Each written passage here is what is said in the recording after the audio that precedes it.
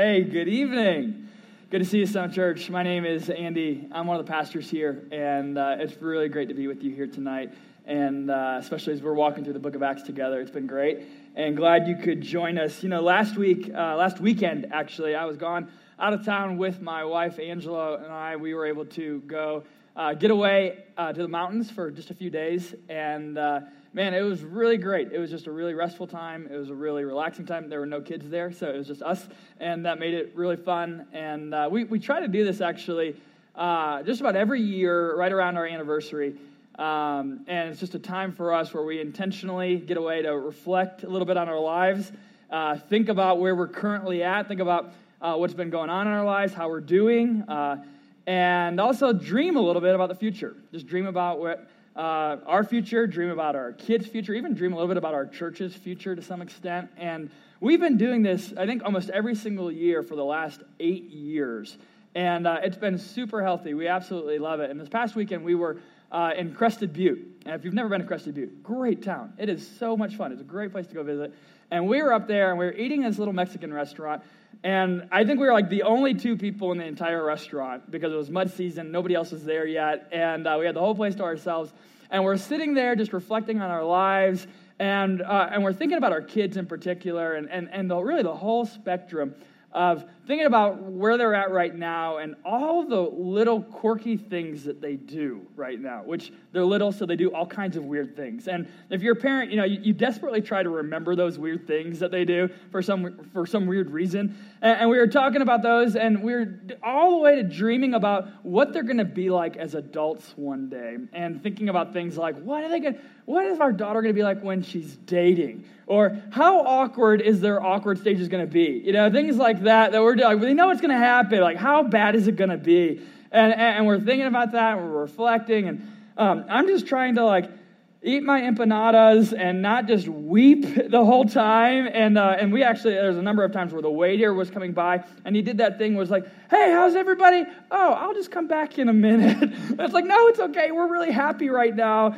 And we had a great time, but the reason why I share that story with you guys to start tonight is two reasons. One, if you don't have some type of rhythm like that in your life right now, of intentional reflection, intentional dreaming about the future, whether you're married or single or dating or anything, this is for anybody. This is a really important life skill to kind of have, to spend intentional time away reflecting on your life and dreaming God-shaped dreams about the future. I would highly encourage you to make that a normal rhythm of your life. That's the first reason. Secondly, though, in a lot of ways, I think this is what Acts 5 does for us very practically today.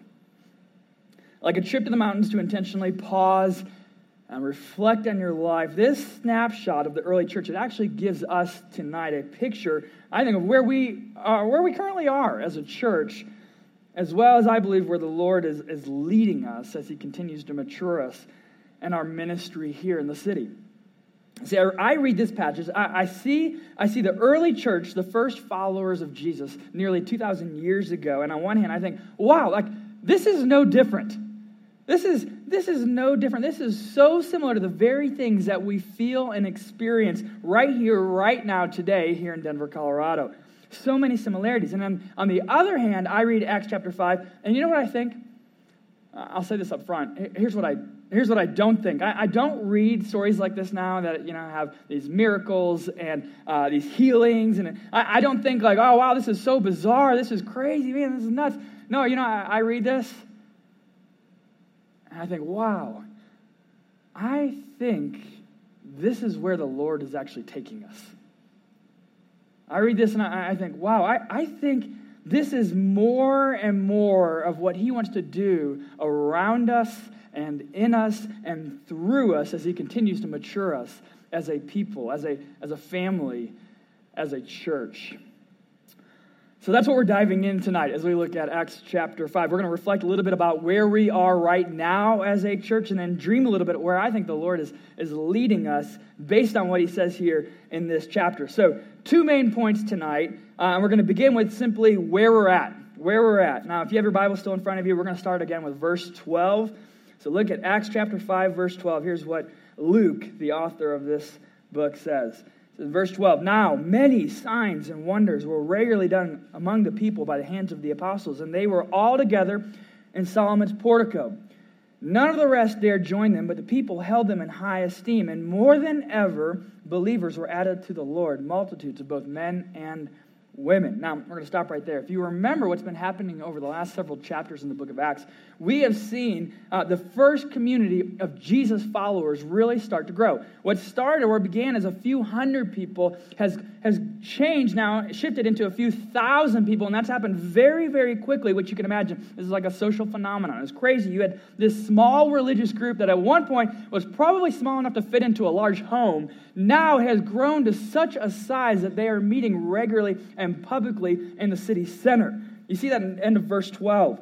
It says, and they were all together in Solomon's portico. That was their meeting place. It was part of the temple in the heart of the city of Jerusalem, where this is the place where all the Christians would come together to worship with one another, just like we are doing at this very moment, which is amazing because from the very beginning of this entire movement, there was this commitment.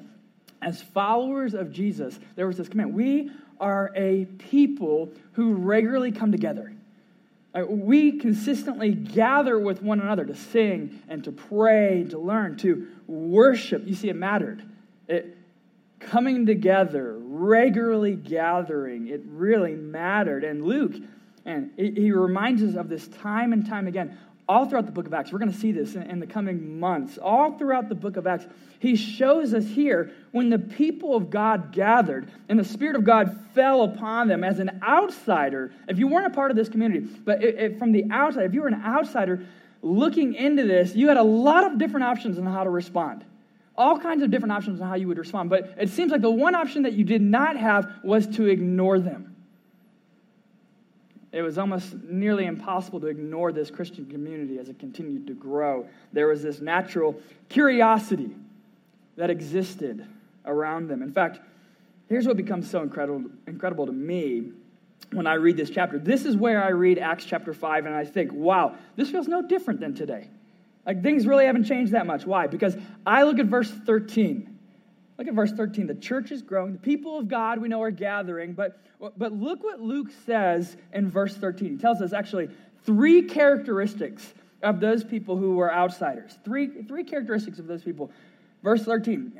None of the rest dared join them, but the people held them in high esteem. Verse 14. And more than ever, believers were added to the Lord, multitudes of both men and women.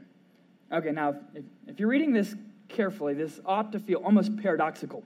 Did you catch it? Because he started by saying some people wouldn't even dare join him. Like, they wouldn't even dare do it. I'm not entirely sure what that means. Like, I have this image that they're like, I double dog dare you to become a Christian. Like, no way. But for whatever reason, or maybe for a whole host of reasons, joining this community, a.k.a. turning to or surrendering your life to Jesus for salvation, it was a hard pass. Why? Well, some were literally afraid. We know that. Perhaps it was the threat of persecution, or perhaps it was the threat of exclusion. What would my family think? What would my parents say? What would my friends do if I became a Christian? A lot of you know what that's like. You've lived through that. You've walked through that. Some of these people probably had what we would call a healthy fear. Maybe they were reluctant for the right reason. Brian Turney talked about this last week, if you remember. There was this understanding that to follow Jesus, there was a lot at stake. You're not just joining a community like you join a gym or you join a sorority. No, you're converting into a brand new way of life. And it seems like these people realized something fundamental to the Christian faith, and it was, this is all or nothing. To be a Christian means I give it all to Jesus or none. And Luke tells us that some people just said no. Hard pass. And personally, I love that Luke included that detail. Like, Luke could have easily left that out. You realize that, right? Luke could have left that out. The fact that there were people who just refused to join. Honestly, I feel like this is just another one of those reasons why I look at the Christian scriptures as historically reliable. If you're trying to convince people and win them over to your movement, you typically don't include the type of details like some people thought we were crazy and they didn't join. You usually leave those things out, but he doesn't ignore it, does it? He's honest about it. Some people were afraid to join. But, continue verse 13, what does it say? Even though some wouldn't join, but the people held them in high esteem. Isn't that amazing? The people held them in high esteem. There was a certain draw to the community. There was a certain respect, a certain fascination with them. It's not for me, some might say, but gosh, there's really something different about them, isn't there? There's something kind of refreshing about this group of people, isn't there? Look at the way they love one another. Look at the way they provide for one another. Look at the way they celebrate with one another. The way they build their lives around one another. The way they care for one another and counsel one another. The way they pray for one another and weep with one another. They sing and learn and worship and grow and change with one another. Isn't that amazing? Like, where else in our culture does that happen to such a degree? Where else do you find people who have such a strong commitment to cherishing one another, deeply loving one another, even those people who are hard to naturally love? Where else do you find people giving so generously of their time and their possessions, their money for the benefit of others, even when it's not convenient? Where else do you find people who sacrifice so much, who worship so passionately, who celebrate so regularly? There's something clearly different about these people. And this was what was happening in first century Jerusalem. That was the outsider's perspective as they watched this Christian community grow and take off. They held them in high esteem. It was impossible not to notice them. Now, were they perfect? No, of course not. In fact, they knew that. In fact, the Christians themselves, it was amazing. They had this recognition. They had this understanding. Hey, we know we're not perfect. In fact, we profess that very thing. It was weird. We actually sing about that very thing. Our songs declare how jacked up we are. Are we perfect? No. But we're repentant. The people, although they dared not join, they held them in high esteem. And then verse 14 here, this is the paradox, okay? This is also kind of the transition between points 1 and 2 today, because it's partly where I think we are as a church currently, and partly where I believe the Lord is taking us even more as he continues to mature us. Verse 14, it was the third characteristic of outsiders. Luke says, and more than ever, believers were added to the Lord, multitudes of both men and women. People were being saved. Non-Christians were becoming Christians. The spiritually dead were being made spiritually alive by their faith in Jesus. Now, wait a minute, you say, here's the paradox. Luke said just one sentence prior, none of the rest dared join them. But then he said, but more than ever, people were being saved and joining them. So which one was it? And the answer is yes. There were those who clearly said no, but then in an almost unexplainable way, in almost a miraculous way, there were those who, in the midst of opposition, in the midst of fear, said, yes, that's what I want my life to be about. That's what I want to give myself to. How many of you feel that tension today? How many of you have walked through that tension? You're like, yeah, I'm interested and I'm curious and I'm in process, but I'm also kind of scared. And I'm kind of reluctant to cross that line and be all in for Jesus. Now, if that's where you're at, here's what you've got to realize. So were they. They had fear. You know, they had all kinds of different hesitations. They had all kinds of doubts, like many of you might have even right now. And just like today, there were no perks for showing up to work tomorrow morning and walking in announcing, you know what, I really love Jesus. I believe the whole Bible is true. You know, if you go do that at your workplace tomorrow, I'm guessing the response is not, yay, that's wonderful. No, it's like, oh, you're one of those. But what does Luke say happens? He said, no, in the midst of fear, many people, multitudes, after hearing the good news about Jesus, they crossed the line of faith.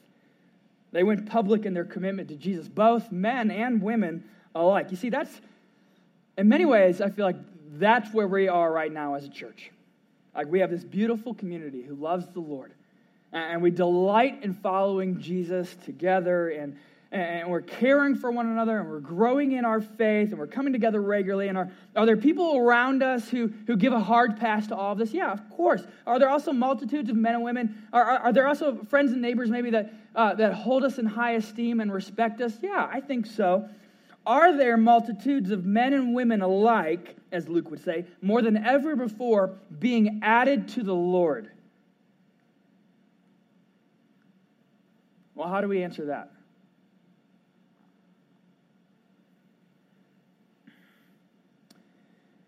You know, I think on one hand, in one sense, I would say yes. When I look around our church and when I look around our city, I would say without a doubt, right now, I think there is a movement of the Spirit of God happening right now where people are getting saved. Some of you, even in this room today, you would say in the last few months or the last few years that God saved you and you became a disciple of Jesus. And even more of you, I know so many more of you might even say, you know, I'm not really sure exactly when I became a Christian, but what I do know is that in the last few months or the last few years, I've taken ownership of my faith in a way that I have never, ever, ever done before. I believe more deeply. I'm in it more than I've ever been before. And I know beyond a shadow of doubt that this is what I want my life to be all about. Knowing and walking with Jesus. Hearing the voice of God. Being radically transformed by the Spirit for His glory and for my great joy. Can we just give thanks for that? Can we be grateful right now that the Lord has been so kind to us? He's been so kind to you? I mean, just think for a moment. Think about how the kindness of the Lord has broken into your life in such remarkable ways. For those of you who call the Summit home, can we just give thanks to ponder for a minute how extraordinary, how the Lord has provided in such generous amounts His favor and His grace. And when's the last time that you've stopped and just given thanks for things like that? See, we're in the midst right now of both living out and I think in many ways living in the very thing that Jesus' first followers were committed to. I want us to be able to see that and to celebrate it as a church and give thanks for that because it's not like that everywhere. Here's what we have to realize. It really isn't. I mean, many of you have lived in different places. You've traveled to different places. You've gone to different cities. You've gone overseas. And you know that you will not find things like this everywhere you go. It's a gift. It is God's grace because you know you will not find healthy, thriving, Spirit-led, Bible-teaching churches that love the gospel and want you to flourish in your walk with Jesus. And we're not patting ourselves on the back here, but we're just giving thanks for God's grace. I mean, that's His grace to us as a people. It is a gift. I want us to be a grateful people, a people who can see the hand of God at work and give thanks. Now, that's where I think we're at right now. Our church family, I believe, is healthy. I think the Lord's been kind. I think He has been at work. And you know, when I read this passage and I just think about this for us and our story and for you individually in your life right now, I read Acts chapter 5 and I just can't help but think, I think the Lord wants to do even more. I think the Lord wants to do even more. So this is what I'm calling point 2, where we are, parentheses, humbly asking the Lord in His grace to take us. Where we are humbly asking the Lord in His grace to take us. Now, this is not, here's our initiative, or here's our strategy for the next 12 months of ministry. No, that would all be really, really silly. I'm not doing that. You know what this is? This is like when you were a kid watching Michael Jordan play basketball. Or probably for a lot of you, it's more like LeBron or somebody like that. It's like, who's Michael Jordan? This is like watching Misty Copeland dance. This is like, anything. Like this is like watching your grandfather catch a fish. I know those are all very different categories, but What's the same about them, though? Like, what's the similarity in every one of those situations? You would sit in front of the TV, or you'd be in that situation, you would look at that person, and you would say, I want to be like that when I grow up. Right? I want to be like that when I grow up. That's how I've been reading Acts chapter 5 all week. This is what I want to be. This is what I want us to be as we grow up. It's what I'm dreaming and praying for our church. When Luke says in verse 14, look at verse 14, he says, and more than ever, more than ever, just think about that for a moment. More than any other time or any other season or any other chapter in the history of the world, believers were added to the Lord, multitudes of both men and women. Who else wants that? Like, how many of you want to see that? Not just a few individuals here and there from time to time, but multitudes of both men and women coming to the Lord for salvation. Multitudes coming to Jesus for healing in unprecedented ways in the history of our city. I want to see that. Man, I want to see multitudes of men. I want to see the men of Denver, men who are trapped in disgusting cycles of sin, men living for all the wrong reasons, men even, I'm going to say it, I shouldn't say it, but I'm going to say it, men who are riding all the scooters down our street every single day, acting like bros all the time. I want to see them passionately, radically wrecked by the love of Jesus. And they can still ride their scooters. I want to see multitudes of women. Man, I want to see women. I want to see women finding unconditional love and acceptance as sisters in Christ, as daughters of the King, finding that acceptance and that love for no other reason other than the fact that they've been purchased by the blood of Jesus Christ. Do we want that? Do we want to see that happen more than ever? Believers being added to the Lord by the multitudes of both men and women. I want that. I want us to want that. And here's where it gets even crazier. Here's where I'm humbly asking the Lord in His grace to take it even further. I even want it to happen in the same way now that it happened then. That's what I'm praying right now. Look at verse 12. Luke says, now many signs and wonders were regularly done among the people by the hands of the apostles. Skip to verse 15. So that they even carried out the sick into the streets, and they laid them on cots and mats, that as Peter came by, at least his shadow might fall on some of them. The people also gathered from the towns all around Jerusalem, bringing the sick and those afflicted with unclean spirits, and they were all healed. Here's what I know. Here's what we all know.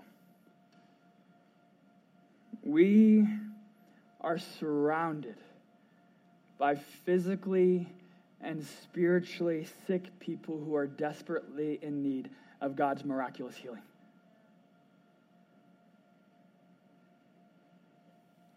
We are surrounded by physically and spiritually sick people who are desperately in need of God's miraculous healing. I told you all week I've been meditating on this passage, just praying, God, help us to grow into this. Help us to be a people who grow up this way, who are matured in this way. And as I was praying this week, it struck me, until this week, to the best of my recollection, I'm not sure that I've actually ever asked God to perform miraculous signs and wonders. I've asked God to heal people. I've even asked God to miraculously heal people. We're going to do that tonight. We're going to ask God to heal. I've even asked God to miraculously heal people for His glory and His fame. But when I came to this verse and when I see the people of God, even a chapter before in Acts chapter 4, when they are gathered together, these first Christians crying out to God, desperately begging God for His power to be put on display, for signs and wonders to go forward, so that not only people would be physically and spiritually healed, but so that they would come to faith in Christ. I was struck. I just realized, I don't think I've ever actually prayed for God to do signs and wonders in our midst, to do the miraculous. And so as I continue to pray this week, my prayer, I think in many ways just started as a prayer of repentance. God, I think my faith is too small, and I think that I don't really believe maybe that you want to or are capable of healing and showing yourself in that way. And so I want you to change that in me. I want to repent from that. I want you to then increase my faith. As I was doing that, I was reminded of some of the words from the book of James. And I feel like they were so helpful and applicable because James says, "You do not have because you do not ask. Is there anyone among you suffering? Let him" what? Pray. Is anyone cheerful? Let him sing praise. We're about to do both of those things in just a minute. Verse 14, is anyone among you sick?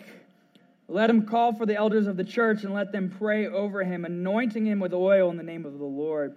And the prayer of faith will save the one who is sick, and the Lord will raise him up. And if he has committed sins, he will be forgiven. Verse 16, therefore, confess your sins to one another and pray for one another that you may be healed. The prayer of a righteous person has great power as it is working. Isn't that amazing? I'm going to read that again. The prayer of a righteous person has great power as it is working. You know, this week, as I've just been meditating on this and praying through this passage and preparing for tonight, my prayer has just been more and more, God, will you mark us as a people like this? Like, will you help us grow up into this? Like, is it possible for this to be true of the people of the summit and our city? For it to be said one day, someday, in the coming months or the coming years, that multitudes of both men and women alike were being added to the Lord as believers because of the miraculous signs and wonders, the miraculous healing that was done in the name of Jesus Christ. I want that. Do we want that? I think we want that. I think that's the type of church we want, the type of church we want to walk in. And I think part of it is that we just need to ask. We need to regularly go before the Lord as the people of God, begging him desperately to do that. And so, to be honest, I don't have a lot of great action steps for you tonight to walk away with this week, other than what would it look like for you to dream about that this week? Like, what would it look like for your prayers to be altered in such a way that they begin to reflect what we see here in Acts chapter 5, that you begin praying for the miraculous, that you begin praying for the Lord to do signs and wonders, that you pray for multitudes of both men and women to join the family of God. That's what I want. I think that's what we all want. And I think the Lord just wants us to ask and to ask and to ask and to keep asking and coming before him like a good father as his children. So that's what we're going to do now, and in just a moment, we're going to have a number of different options for you to be able to respond as well. So why don't we pray right now? God, we give you thanks. God, we thank you for Acts chapter 5, seeing this picture of some of your very first followers who recognized their desperate neediness for you. They weren't afraid to walk in that neediness. They weren't afraid to declare their dependency. God, they cried out to you, asking you to do all the heavy lifting to see men and women come to be saved. God, that's what we want. God, that's what we want to be praying for. That your Spirit would be so present and active here amongst our church and around our city, that lives would be transformed for your glory. That Spirit, that you would do the healing that only you can do. God, we need that. We ask for that even tonight in this room. We know that there are brothers and sisters in this room who are struggling, whether that be physically or emotionally or spiritually. God, we pray that your Spirit would come very close right now and miraculously heal, providing relief, providing care that only you can do. God, we believe that you are not only capable, but you are desirous of saving and healing. And so, Father, we just ask Let your will be done. In the name of Jesus, amen.